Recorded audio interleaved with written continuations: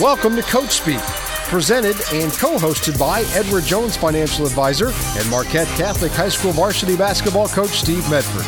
I'm Nick Darr. In this episode, we'll talk to Jerseyville boys varsity basketball coach Stoat Reeder. He'll tell us more about his coaching philosophy, being a three-sport star in high school, and winning a national title at the college level. This episode of Coach Speak with Steve Medford starts in 20 seconds.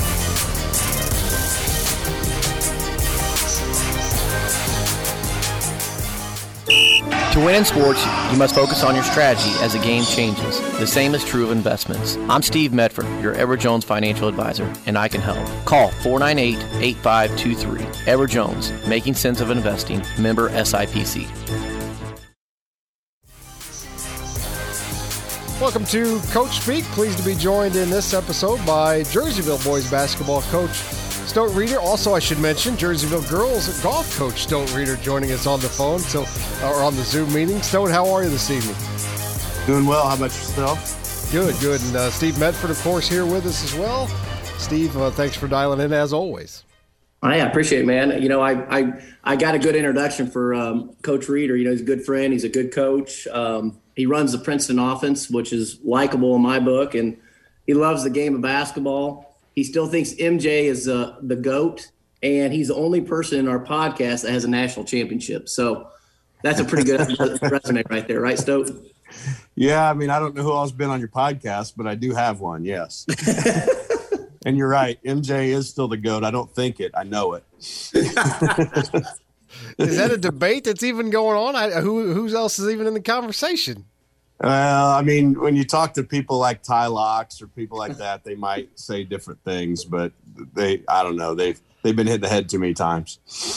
I'm with Stoat on this one, man. He's definitely the GOAT. The competitiveness of MJ it separates it for me. I mean, not only that, but just the dude was unbelievable. So, yeah.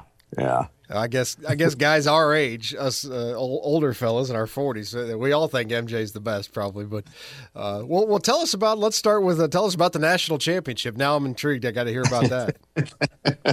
Well, I played my college basketball at Eureka College in Eureka, Illinois.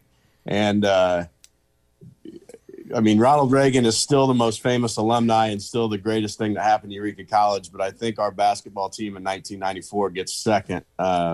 We won the NAIA National Championship out in a little town called Nampa, Idaho, just about a half an hour north of Boise. We were there. Only 24 schools in the nation make the tournament.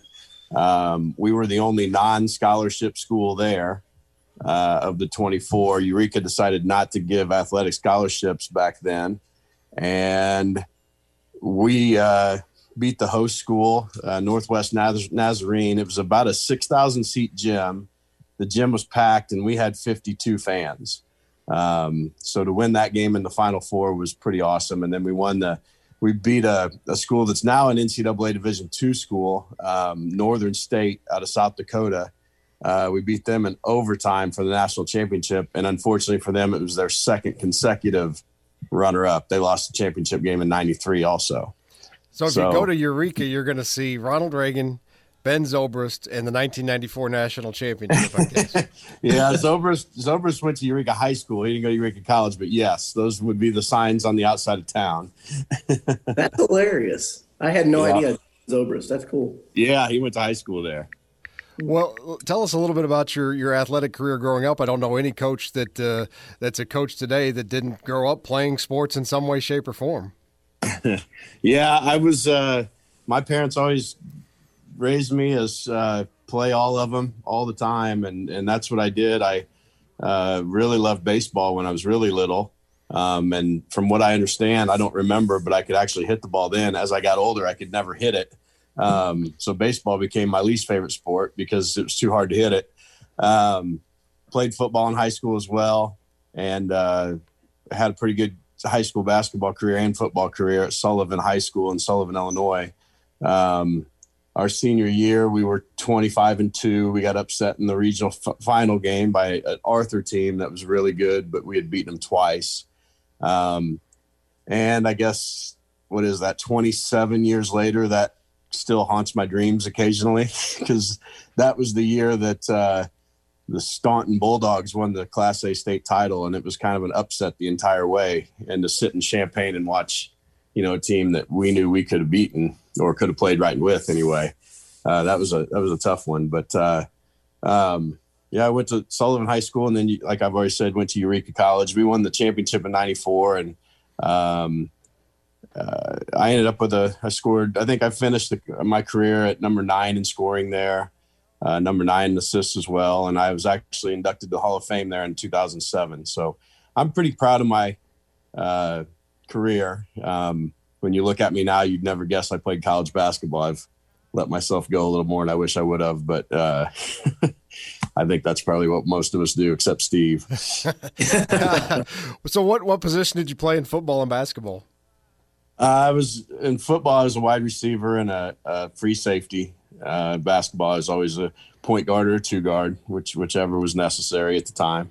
I don't know why I was picturing a lefty QB in high school. But. Well, I'm only a lefty golfer. I throw everything right-handed. But we had our quarterback my junior year was really good, and he had the early 90s mullet going. He had hair coming out of the back of his helmet. And he's actually still a bit of a rock star down in Austin, Texas. He plays heavy metal bands and stuff like that, but he could really throw it. So I was the beneficiary of a very good quarterback as a junior. And then our senior year, we had another pretty good one who ran it really. He was like running back playing quarterback, but he could throw it a little bit too. So quarterback was never in the cards for me. So when did you get bit by the coaching bug? Was it right out of college? Actually in high school, we had a history teacher named Matt Kroc, and actually 2 history teachers. The other one by the name of Judd Cameron, who just passed away this morning at 85 years old, I believe, who started what was called the 4th, 5th, and 6th grade basketball program. And I played in it as a little kid, but the high school basketball players always coached it. So it was so cool when you were in 4th, 5th, and 6th grade to see your Sullivan Redskin heroes coaching you out there. And, they put us through drills the first couple of weeks, and then they'd have a draft and they'd pick teams. And then when I became a high school player, I got to be a coach in it, and I just loved it. When I went to Eureka, I actually was a physical therapy and biology major. I planned on trying to make some money when I was older, but I couldn't get rid of the idea of being a coach. And I knew it was going to be much easier to become a coach if I was a teacher. And that was against my mother's wishes, who was a music teacher for 35 years. And unfortunately for her, all 3 of her kids became teachers. So none of us can buy her a house when she retires. But that's what got me into it. I just loved coaching basketball back. I just love basketball, but coaching those little kids really made me love it. And then through college, my college coach he's in the Basketball Hall of Fame, and he used to run just enormous summer camps, and there'd be 3 weeks long, 3 different sessions a week each. And if you played on the Eureka College team, you had to be a camp coach there. And I really enjoyed it. And back then, the high school team camps, the coaches couldn't coach their players in the summer. So as a college player, we were assigned to one of the high school teams, and we actually were the bench coach of a varsity team, while the actual head coach was on the other side of the gym floor keeping the score. And now when they would get upset, they would voice their opinion and yell at us to whatever we were supposed to do. But I got to know a lot of good high school coaches through Eureka Camp, and made a lot of lifelong connections through this profession. That's an interesting concept, because I think teaching is a great way to learn things. Like you learn things a lot deeper when you know you have to teach it to somebody else. That's for sure. Every time I get assigned a new class to teach, I get nervous, and I have to relearn. And a lot of times the basics of the math part of it all isn't bad, but to relearn or teach myself what I've got to, right now I teach a tech math class, and I'm only the second year teaching, and it's math for the trades. And I don't really know much about your plumbing, welding, construction, that kind of stuff. And so I've had to learn some of that stuff and research some of that. It's been interesting. Hey, Stoke, now let me ask you a question. Who would you say probably was your biggest mentor, someone that you really looked up to? Was it your college coach that really kind of got you down that path, or somebody that probably you looked up to the most? Yeah. You know what's funny? My 8th grade basketball coach, a guy by the name of Mark DeVore, left a lasting impression on me. He was a real hard-nosed coach. We had a rubber floor in our junior high, and anytime you get on the floor, you get floor burns. And he called those trophies. And we'd come in the locker room after games or after practices, and he would count everybody's trophies on their body. Like it was, you came into the locker room, like if you weren't bruised up and skinned up, then, you weren't going to get any praise from Coach DeVore.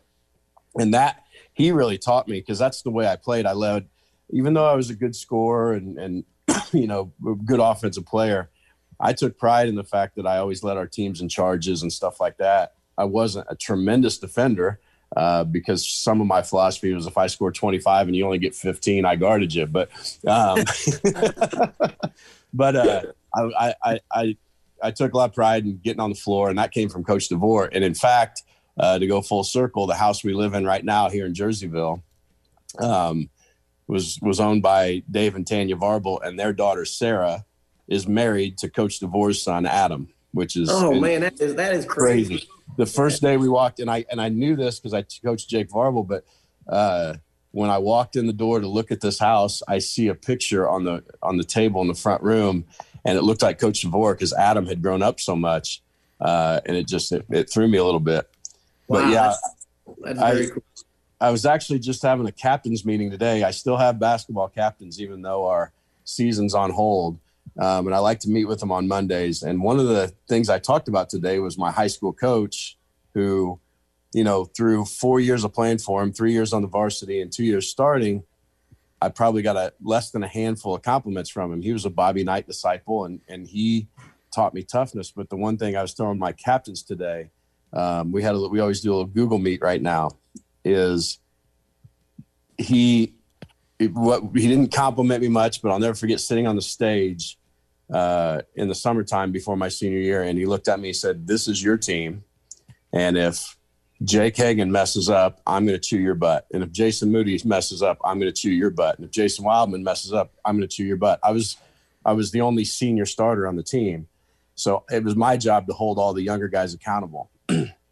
And he backed that up. Every time one of my teammates made a mistake, I got it.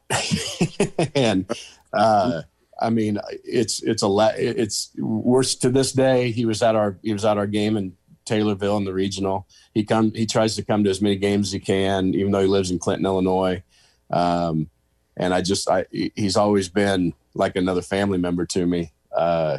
And then of course you have a different relationship with your college coaches because you're becoming an adult then, and you have a little more adult conversations with them and things like that. But the college coach, Dave Darnell, that recruited me, retired after we won the championship, and his assistant coach Dighton was my coach for 3 years. And again, another Bobby Knight disciple. So I was coached by a lot of hard-nosed, tough, you're not going to get any compliments from them. Kind of guys, real strict disciplinarians. So it really molded kind of the way I coach too. Yep. And Nick, I'll say this about Stoke.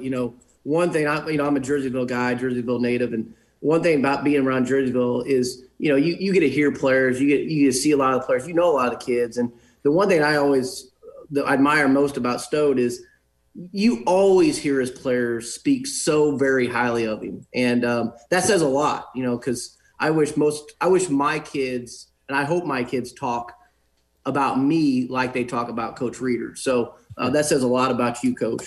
Well, that's a really nice thing to say. I appreciate it. And I really value the relationships I have with the kids because, one of the reasons is I still have a relationship with my college coaches and my high school coach. And it's pretty meaningful. So Sullivan High School, Eureka College, how'd you end up at Jerseyville? Well, because I was desperate.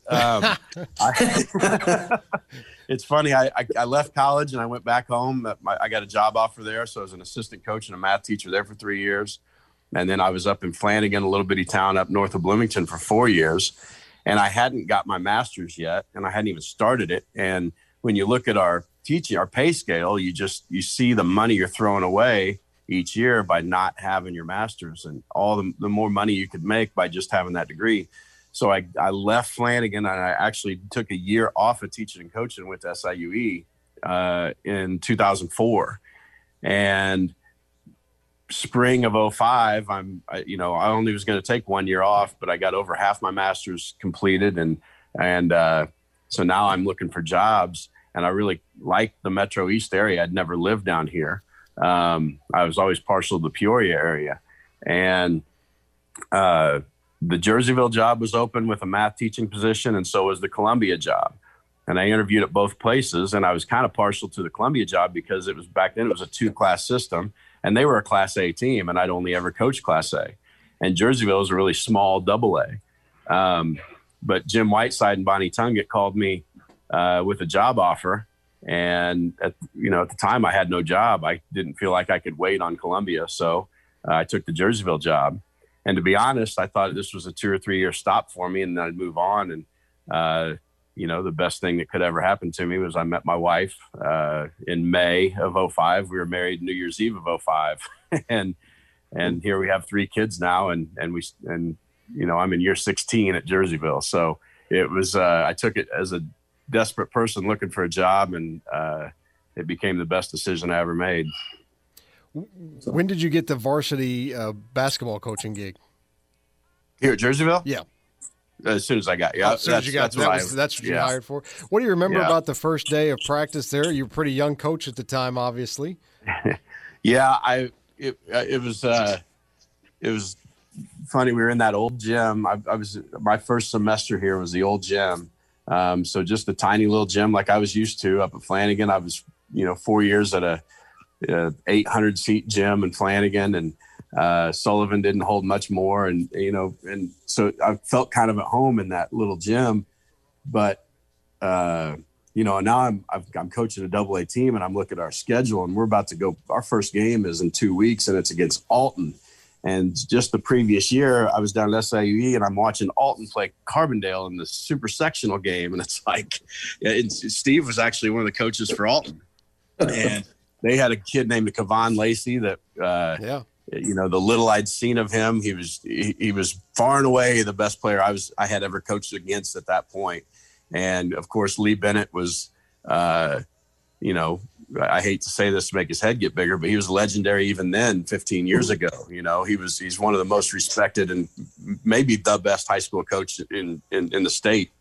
And, and all of a sudden it's just such a different dynamic here than it was up at Flanagan. And I really learned by taking this job how much I had to prepare day in and day out for our next opponent, because everybody was good. Up at Flanagan, we had 10 or 12 wins on the schedule, and here at Jerseyville, teams were looking at us as one of their wins on the schedule. So we had to take care. We had to turn the tables on that. And in fact, I'll never forget that first game down at Alton.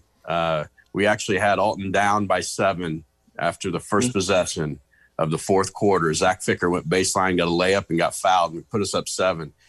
And the Alton coaches called the timeout. Steve was in this timeout. And I'm over here on the sideline feeling real good about ourselves. And I'm thinking, I'm going to outsmart them. I'm going to throw a little 1-2-2 trap on them. Just one possession, try to get a turnover. And I forgot that they had the best point guard in the South. And Kevon Lacey picked us apart. They got a 3. And I think we ended up losing by 15. So we lost the fourth quarter by 22. Steve must have really done some good coaching in that timeout, I guess. Yeah. So what would you think? I mean, being at Jerseyville for 16 years, two-tier question here. What do you think probably your best moment was? And probably what do you think's changed most since day one to now? Oh, well, best moment, I mean, it's got to be the 2010 regional championship. We had lost a triad twice that year, both times by 30+, and we turned around and beat them in the regional championship down at Highland. that team was it was, I don't know, I think you could almost call that team a little bit of an underachieving regular season team. Sam Ficker was a really good player, one of the best we've had. Matt Murphy was a sophomore who ended up being our all-time leading scorer. Brad Rucker was a big anchor to our defense. I remember we weren't real deep, and we didn't have a lot of guards on that team. And it took us a long time to find our way, but that had to be the best moment. We won the 2008 regional championship too, which was great. But the opponent in that one, being Triad and being that they'd beaten us by 60 total points earlier in the year, it was pretty awesome. I don't know what's changed the most. We're 4 classes now. Yep. So, you feel like in 3A, you don't have to play Edwardsville, Alton, Collinsville, those kind of teams. So for a while, you felt like year in and year out, you got a real chance to win the regional. And then, who knows? And then East St. Louis drops in enrollment. And now it's like you're fighting as hard as you can just to not be in East St. Louis's side of the regional. And, Althoff had their run and Cahokia had their run. There was a run there. There was a little while there where coming out of our subsectional, there was a team that came out of our subsectional and made Peoria like 5 straight years or 6 or something like that. And, Centralia got up there once and each of them made it to that championship game. And, it's such good basketball around here, especially at the 2A and 3A level. I mean, it really is. We just spoke with Joe Parmentier, who just got inducted into the Hall of Fame. And we were talking a little bit about just the way the game's officiated and it's so physical anymore. Any changes you'd like to see? And if you were king of basketball for a day, what changes would you implement? First and foremost, I think that, and I know this rule has been around since the game basketball was invented, but we are the only sport where a referee can make 5 whistles and take a player out of a game. I just hate the fact that kids can foul out of a basketball game. I've always hated it. I think there's better ways to do it. If the foul limit's got to be 5, then when a kid picks up his 6th foul, then it's 2 shots in the ball or something. If that kid fouls or something, I just think it's crazy that there's been so many games, and Steve's had to deal with this too, where especially in high school basketball, we're not out recruiting, we're not out. We don't get to pick our players. We play the cards that are dealt to us. And sometimes we might only be 6 or 7 deep. And if one of those kids picks up 2 fouls 2 minutes into the game, that's a big blow. You can't play that kid for the next, 13 minutes. And I would love to see rules change with individual fouls. My idea is to give 2 shots in the ball if a kid picks up his 6th or his 7th or whatever like that. And then I think that high school basketball needs a shot clock. I think we desperately need a shot clock. So those are the 2 things I would, if I was king of basketball, that's what I would do.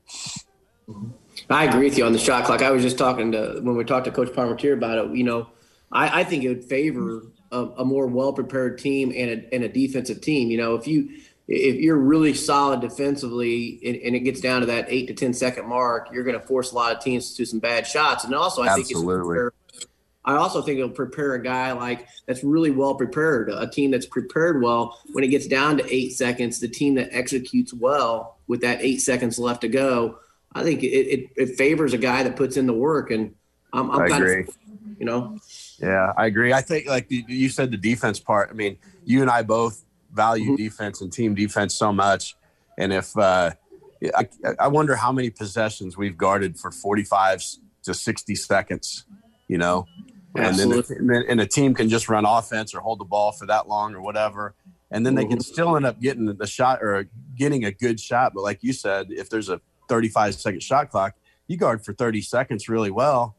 You're forcing a bad shot. And then if we've always, and your teams too, we've always rebounded well. And, if you can force a lot of bad shots, you got a real good chance of getting that stop because you're going to get the rebound. I'm with you. I'm 100% behind that. So, let me ask this question, Coach. I know it's a tough one here. You're Mount Rushmore of the kids you've coached. Oh, my gosh. Tough one. So that's 4. Yep. Yeah, it's really tough. I've had, when you're here this long, you've coached a lot of really, really good players, and inevitably they come back and they get into discussions with you and ask you who your best player is. And I refuse to answer that question. You don't have to. I don't want to hurt anybody's feelings, but if I have to choose 4, and this is in absolutely no particular order, and I'm going to leave Zach Ficker off of it, even though he might have been one of the most talented, simply because I only got him for 1 year. So I'll cop out there, but Zach could really play.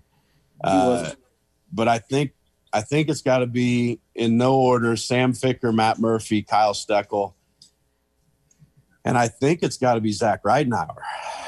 Yeah, Zach was a good one too. I mean, he scored over 1,000 points in 2 years, and I made him guard. Like he always had to guard somebody really good on the perimeter, and that leaves out kids like Jake Varble and Luke Shively and, like I said, Zach Ficker and some of them. But yeah, I think that would. You've had some strong boys. You look at Varble. He's had some strong boys that played some basketball, but. I've actually had more kids go on to play college football than college basketball. Yeah. Talk a little bit about maybe both of you can answer this. Your role when it comes to your basketball players performing in the classroom in addition to on the floor.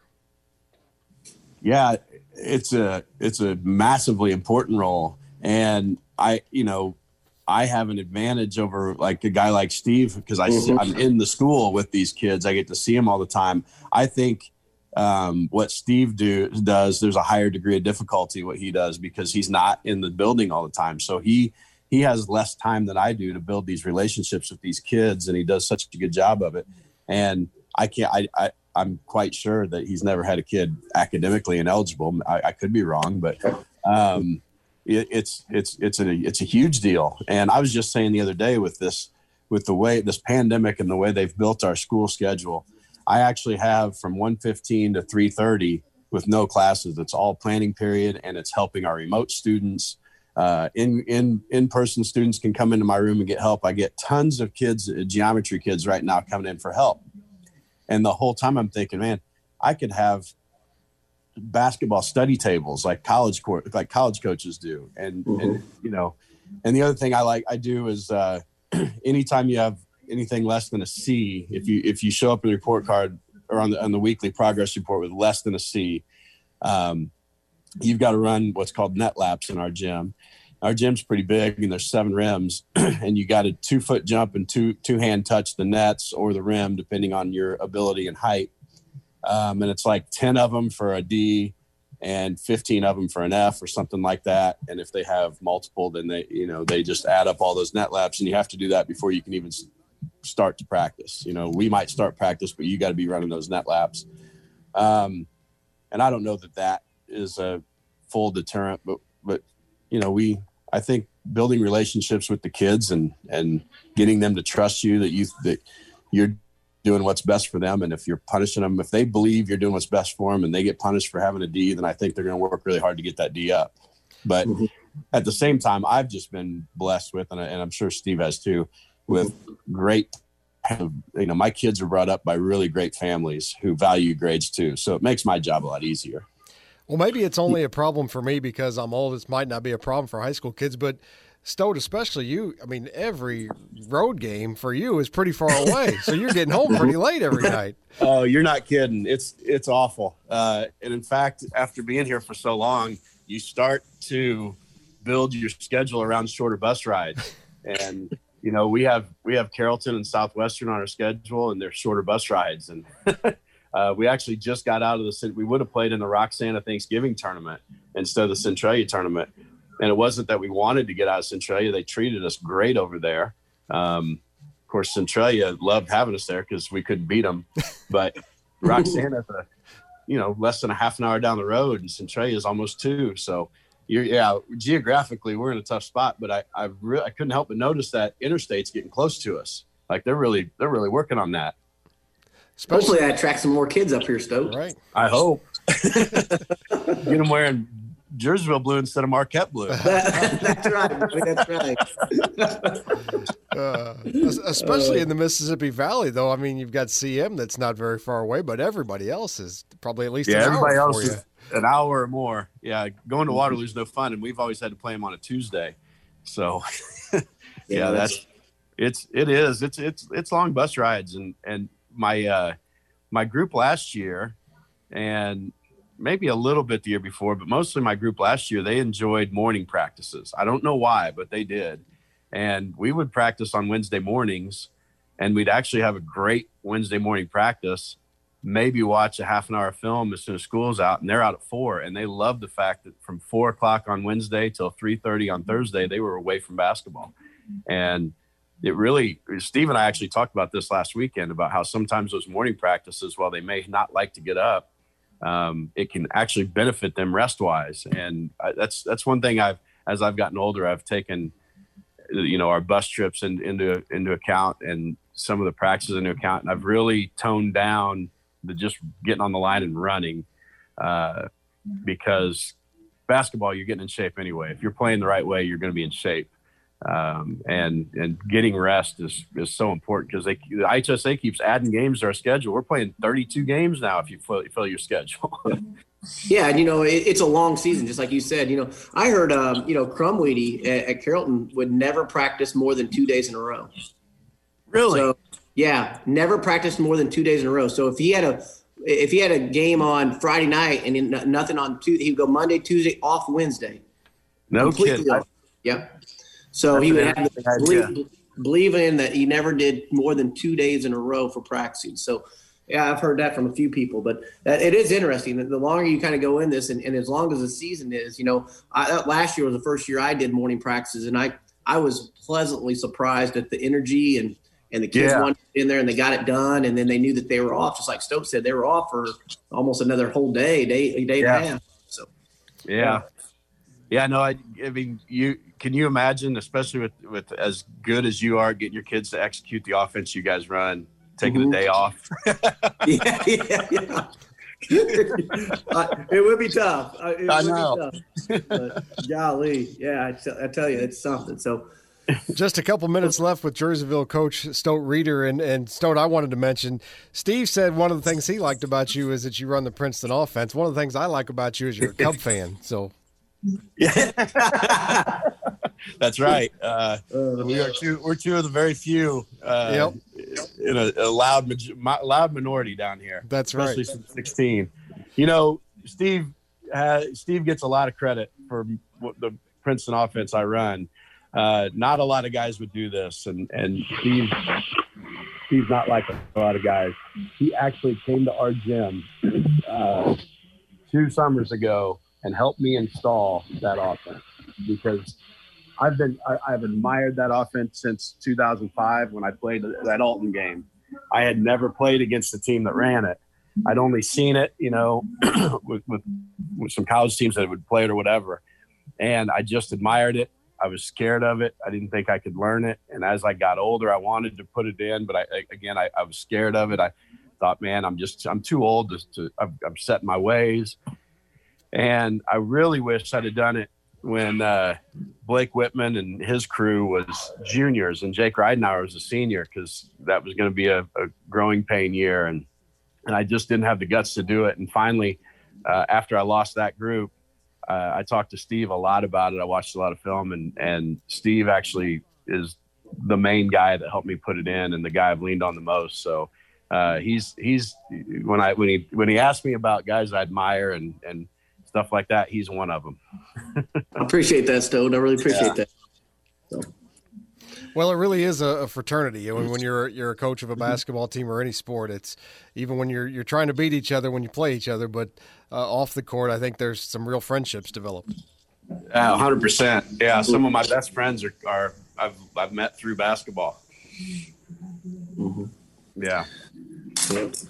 Well, I appreciate it, Stowe, man. Appreciate all you do for the Jerseyville kids, and you've done a great job. And I get it. The thing I said it earlier, but the thing that I always admire is no matter what, if he wins 20 games or if he wins 10 games or 12 games, the kids always admire him. They admire the program and admire what he does. And And that's what it's all about at the end of the day is getting young guys to become accountable dudes. And I think you did a really good job with that.